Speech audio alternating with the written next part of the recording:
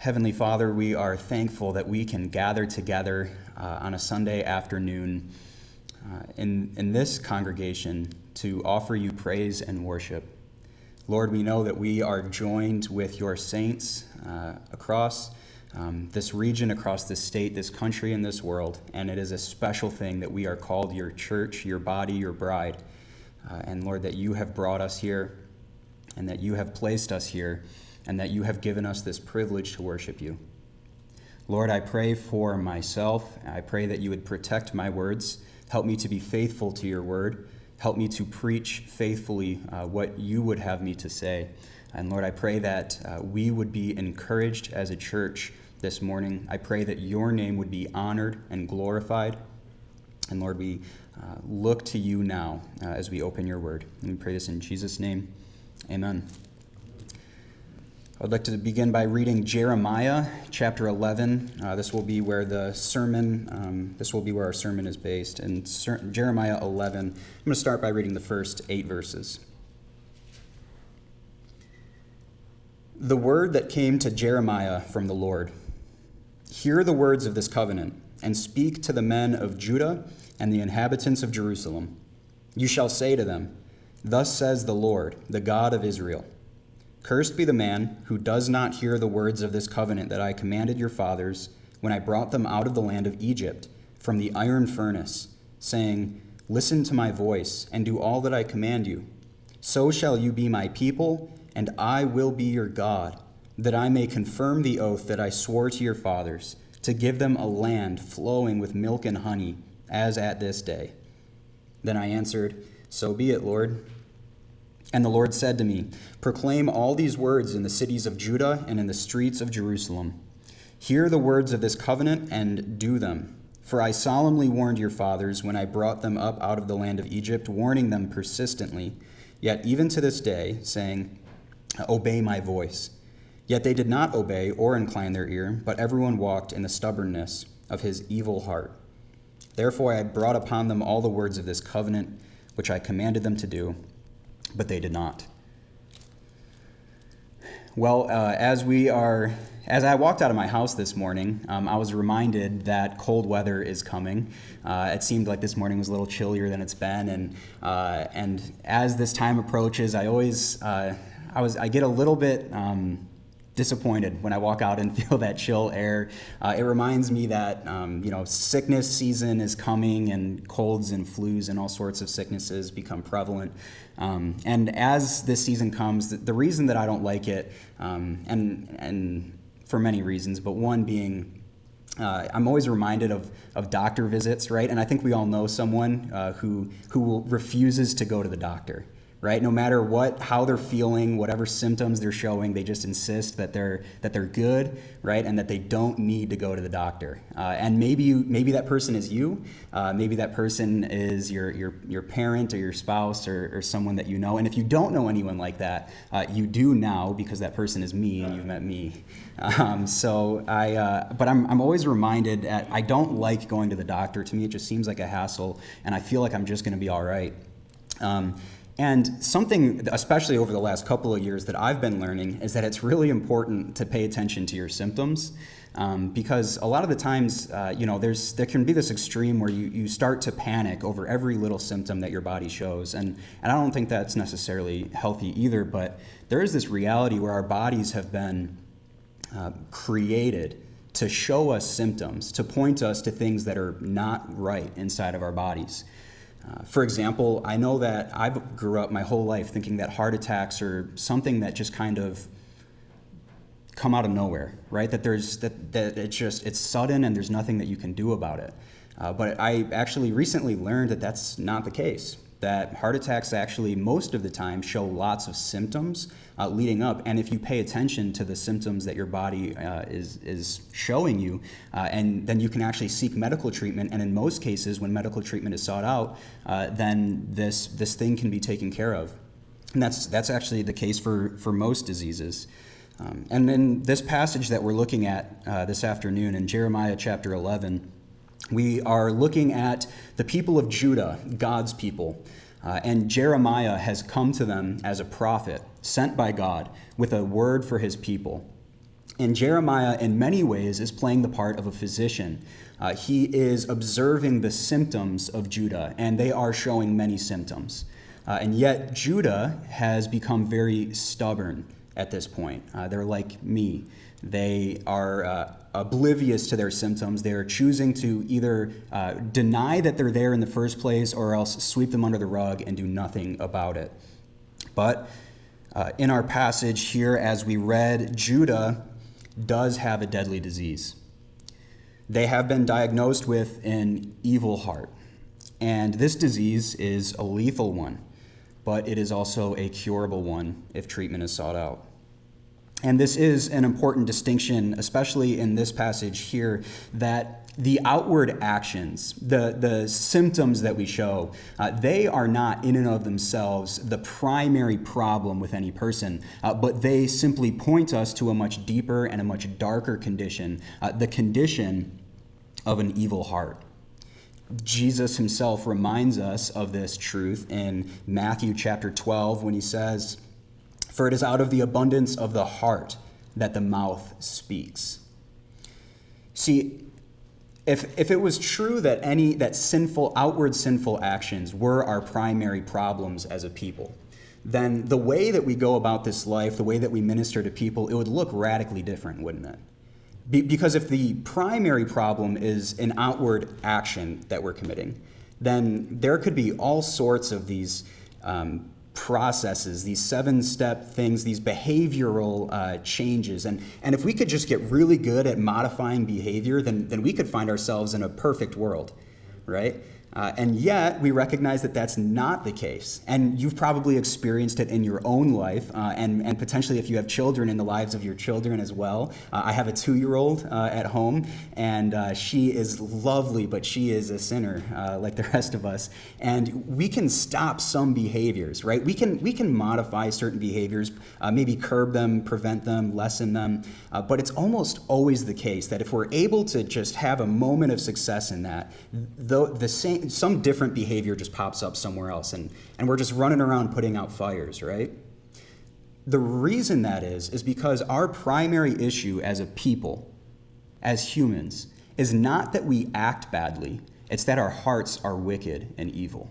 And our hearts manifest that wickedness in sinful actions. And as we look at this passage in Jeremiah chapter 11, and we can really start to do a whole lot of work here. We can kind of put on a different hat here and act as though we are physicians and we are observing a patient here, right? Judah being our patient.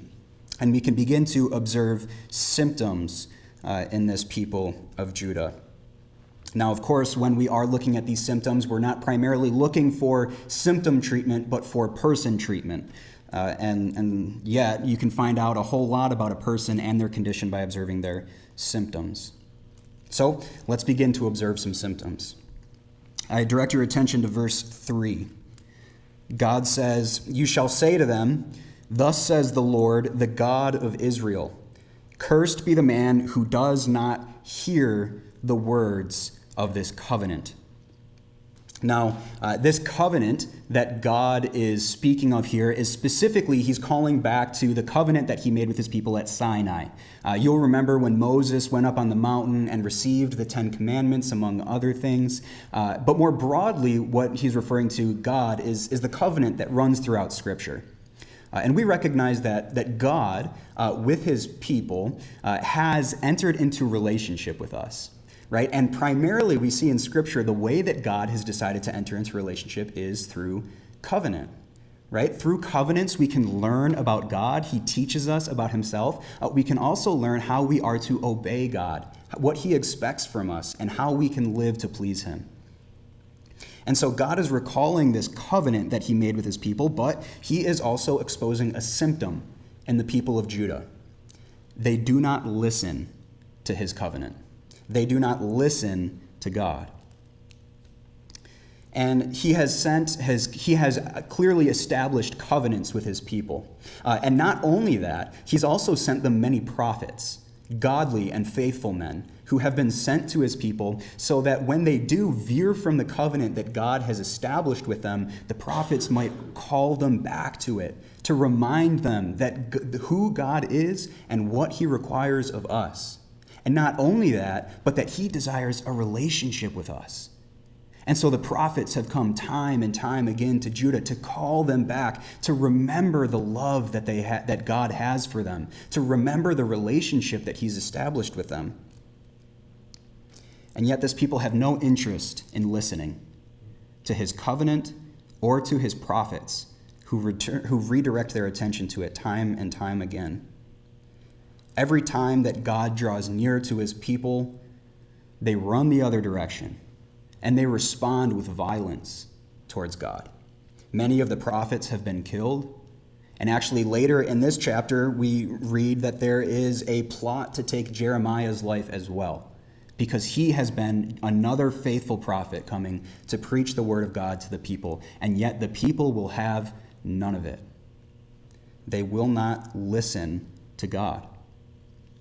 And it's easy for us when we read these passages to look at the people of Judah and wonder about how ignorant they could be, how foolish they could be to ignore such a loving and persistent God, even in the midst of their sin, to be called back to the love of a father and to revolt against that. Yet I think it's also far too often that we forget how quickly we refuse to listen to God. He's given us his word, his scriptures. And it's far too often that we use these as kind of decorations or collectibles, not so much as rules to live our lives by, not so much as directives that redirect us to the love of God when we've been running from him. See, we're like the people of Judah in this way. We've got a symptom where we refuse to listen to God, where we recoil when he draws near to us, where we run deeper into our sin when he would call us back to himself. This is true for Judah, and this is also true for us. And this will also lead us to observe a second symptom in the people of Judah in this Jeremiah chapter 11. And I want to read verses 4 and 8 for us. Verse 4 says, "Cursed is the man who does not hear the words of this covenant that I commanded your fathers when I brought them out of the land of Egypt from the iron furnace, saying, listen to my voice and do all that I command you. So shall you be my people, and I will be your God." Again in verse 8, "Yet they did not obey or incline their ear, but everyone walked in the stubbornness of his evil heart." Here we have a second symptom, which is a refusal to obey God. And there is a natural progression to this. Not only do they refuse to listen, but they now are refusing to obey. And now that I'm a parent, I can appreciate this a whole lot more. But if you've ever been with children in general, or maybe you've recognized this in yourself, we recognize that there's a general truth, right? That just because you don't listen to someone doesn't give you an excuse to not obey them, right? A lot of the times people might want to plead ignorance. We don't get to plead ignorance when it comes to obeying God. If we have ignorance in what we need to do to obey him, it's because we were not listening, and that is no excuse to disobey God. And yet we see in Jeremiah chapter 11, verses 4 and 8, that there is a natural second symptom flowing out of the first, that because they have not been listening, they also are not obeying God. And so Judah is left with no excuse. They've received the covenants, they've received the word through the prophets and through the faithful men that God has been sending to them, and yet they are living their lives in disobedience as they turn their backs to God. They bow down to false gods. They're living promiscuous lives. They're oppressing the poor, and they're failing to love their families well. If you read through the book of Jeremiah, we're getting one snapshot here, but you'll see that Judah right now is in a bad place.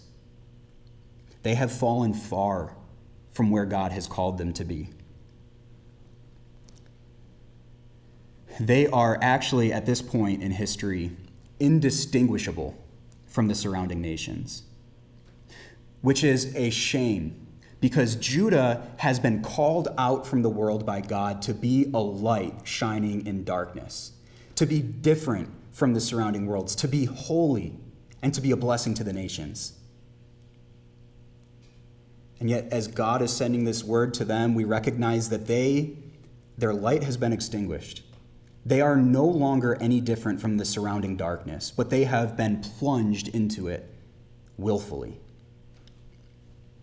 And this forces us to ask ourselves the question, I think, would someone be able to distinguish us from the surrounding world? Is our light shining as it should be on a hill, or have we been plunged into darkness? When we go about our lives, whether it's at work, whether it's in our families' gatherings perhaps, whether it's at a school or wherever it might be, are we distinguishable from the other people? Is there something that's different about us because God has called us to be different? Or do we live our lives like practical atheists, like Judah did? People that might give lip service to God, but practically speaking, living as though there is none. Living just like everyone else does. Indulging ourselves in pleasure, living only for ourselves, refusing to listen to God, refusing to obey him as well. I think that we are at times just as guilty as Judah in this area as well, as we refuse to obey him.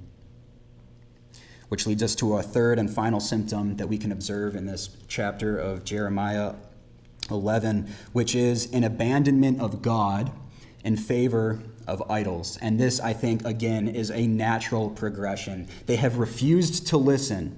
They have refused to obey. And so we see that the land of Judah, the people of Judah, are now at a place where they have altogether abandoned God in favor of their idols. Listen to verses 10 and 13. Verse 10 reads this way: "They have turned back to the iniquities of their forefathers, who refused to hear my words. They have gone after other gods to serve them." Verse 13 says, "For your gods have become as many as your cities, O Judah, and as many as the streets of Jerusalem are the altars you have set up to shame, altars making offerings to Baal." And we really shouldn't be surprised when we get to this point in the chapter, after learning that they have failed to listen and have failed to obey, that Judah is living like Egypt, practically speaking. I mean, you could, at this point in their lives, you could walk 5 blocks in Judah, and you'd encounter 5 different gods, idols set up to the worship of these false gods, completely indistinguishable from these pagan nations that are surrounding them. Each city has laid claim to their own special god. And Judah is full of pagan worship. And as we read about this decline, it's hard for your heart not to break as you watch the people of God plunging themselves into this sin as it goes deeper and deeper and deeper, and they're so far from where God has called them to be. Their symptoms are so clear. It's so obvious. And yet they're completely ignorant to them, as though nothing is wrong. And we might think that the modern world comparison to Judah at this state might be something like India or China, right, with little idols sitting on shelves. But I think that we can also forget that here at home, in our own lives, in our own cultures, we are full of idols. I mean, here, we have idols that are as many as our cities, right? We have as many gods as we have cities, and that, if you think about it, just about every major city has some sort of professionate or collegiate sports team, don't they? And we'll champion them, and we'll defend them against critics, and we'll build our lives around them, right? We tithe to them, right? We'll refuse to cut the cost of cable, right? And so that because we gotta watch that game. But do we prioritize that over tithing to the Lord? We'll buy the jerseys, we'll buy the hats, right? We'll get cable so we can watch our shows. We have all of these idols, all of these things that we prop up in our lives, things that are non-negotiables, right? Things that we couldn't live without. And we've just populated our lives with them. these things that take priority in our lives over God. I think that in this third symptom, we, like Judah, are guilty and express this symptom as well. I think that God has taken a backseat in our lives at many times to our idols. And I think that we've spent enough time observing symptoms in this passage now. I think that as we are coming here, looking at this passage as physicians of sorts, looking at the lives of the people in Judah, we can come to a diagnosis. And with the symptoms that we've observed, I think that the diagnosis is alarming. I think that like a man coughing up dried blood, this is something that screams for immediate attention. The diagnosis that we see in Judah is an evil heart. And the reason that this is so important, the reason that the diagnosis needs to be so immediate and so severe and so critical is because of the implications of what it means to have an evil heart. The implications of an evil heart is death. This is a lethal disease. To have an evil and a wicked heart is to not be able, in the first place, to obey God at all. Our desires are not in line with His. Judah, in this passage, we see that they have no interest in following God. They have fallen so far from Him. And when we read, what are the implications of that? What is one deserving when they're living this way? Well, I think that we can only expect the punishment due for sinning against a holy and just God. You read in verse 15 what God says to His people. What right has my beloved in my house when she has done many vile deeds? Can even sacrificial flesh avert your doom? Can you then exult? You think about in a marriage relationship where a spouse is continually unfaithful to their other. Can you expect communion to continue there when there is nothing but lying and unfaithfulness? No, I think that what we can expect from this diagnosis, all that we should be able to expect, is the divorce papers that finalize the separation. And this is serious. And this is where our chapter ends. God promising destruction on Judah for what they've done. Maybe you think, well, great, Don, why'd you choose this passage to come and preach to us? It's because even this is gracious, and that we recognize that God has given us His word to reveal the symptoms in our lives so that we don't have to die from the disease. But when we choose to ignore the symptoms that are so prevalent in our lives, we recognize that it's only a matter of time until the disease takes us. But when we look at our symptoms as they're so obviously shown in Judah, and when we're being honest with ourselves, we recognize that those symptoms are prevalent in our own lives as well. And when we notice what the actual disease is, we also have to recognize that God has told us that the fate of Judah is not inevitable. That this disease that we have, yes, it's vicious and it is lethal, but it is not without a cure. But God Himself has provided a cure for this disease that we have, for the cure for an evil heart. What is this treatment? What is this cure? Well, in a sense, it's a heart transplant. There's going to be another prophet who comes to the same people by the name of Ezekiel. I'm sure you're familiar with him. And he's going to come and he's going to preach and he's going to prophesy many of the same messages that Jeremiah himself did. And Ezekiel is actually going to experience the severity of the punishment. He is going to watch as Jerusalem falls, as Judah falls, and as they're taken out into captivity to Babylon. But do you know what he's going to prophesy to this people from God? This people who are in the midst of their sin, this people who are in the midst of their punishment. Ezekiel is going to prophesy this. Listen from Ezekiel 36, verses 24 through 28. God giving the prescription and the rehabilitation instructions for His people. He says, I will take you from the nations and gather you from all the countries and bring you into your own land. I will sprinkle clean water on you, and you shall be clean from all your uncleanness, and from all your idols I will cleanse you. And I will give you a new heart, and a new spirit I will put within you.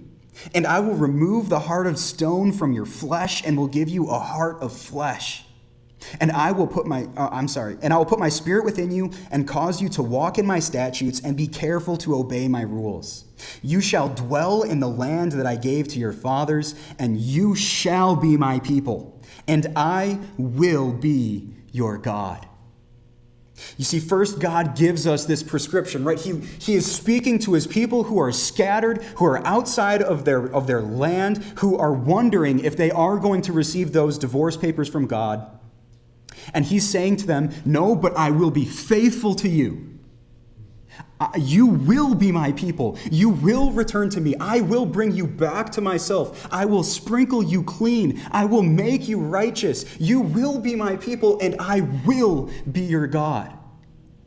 He's reminding them that it will not ultimately depend on their faithlessness, but their relationship with God will depend wholly on his faithfulness to them. And he is faithful.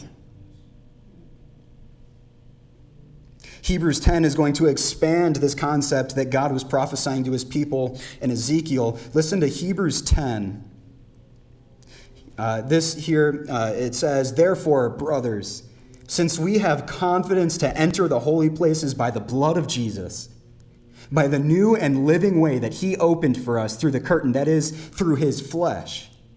And since we have a great priest over the house of God, let us draw near with true heart, in full assurance of faith, with our hearts sprinkled clean from an evil conscience and our bodies washed with pure water. God provides our justification, our righteousness that we don't have in ourselves. He provides it for us through the blood of Jesus Christ. We recognize that he sent his Son into the world, and that his Son was going to do a work in this world and in us. That our heart of stone, our evil and wicked heart, would be taken from us and would be replaced with a heart of flesh, a heart that loves God, a heart that desires to follow him, a heart that is found innocent and guiltless in his sight. One that is deserving of all of the blessings of our marriage union with him. One that has not been found faithless, but one that has been found faithful, just as Christ himself was faithful.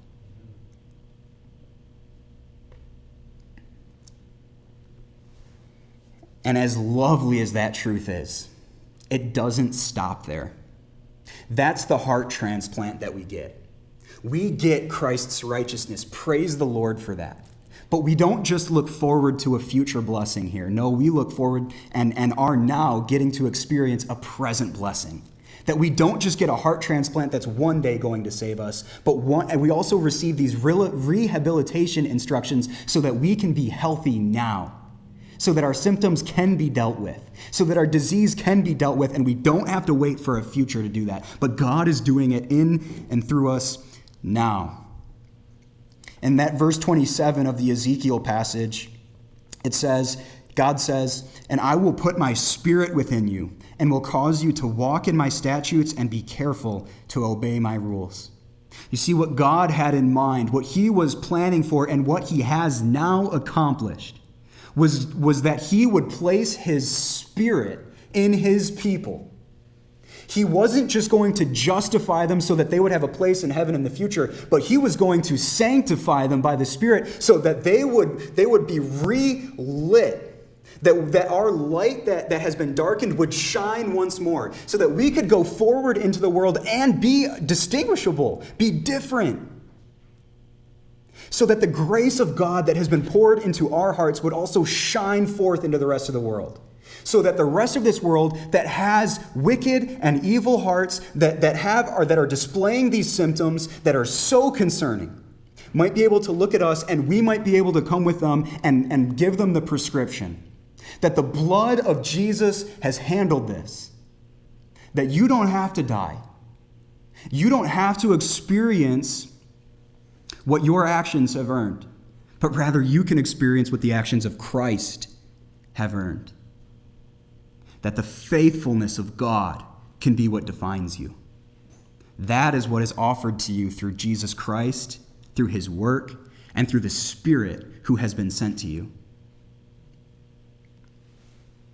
You see, like Judah, God once more has come forth and has invited us back into relationship with himself. And he has revealed the fullness of that plan, that he spared not even his own son, but gave up all to invite you into perfect and undefiled communion with himself. And that is beautiful. And as he extends his arm to you in invitation, what is your response? Will you recoil like the people of Judah did? Will you lovingly and gladly accept? Walk in communion with God. Walk in the unity that he has purchased for you. Look at this prescription and these rehabilitation instructions to walk by the Spirit, not by the flesh. To lean on him and not on our own abilities. To walk in union with him. If you're aware of your symptoms, seek treatment. The treatment is in Christ. And the treatment is perfect.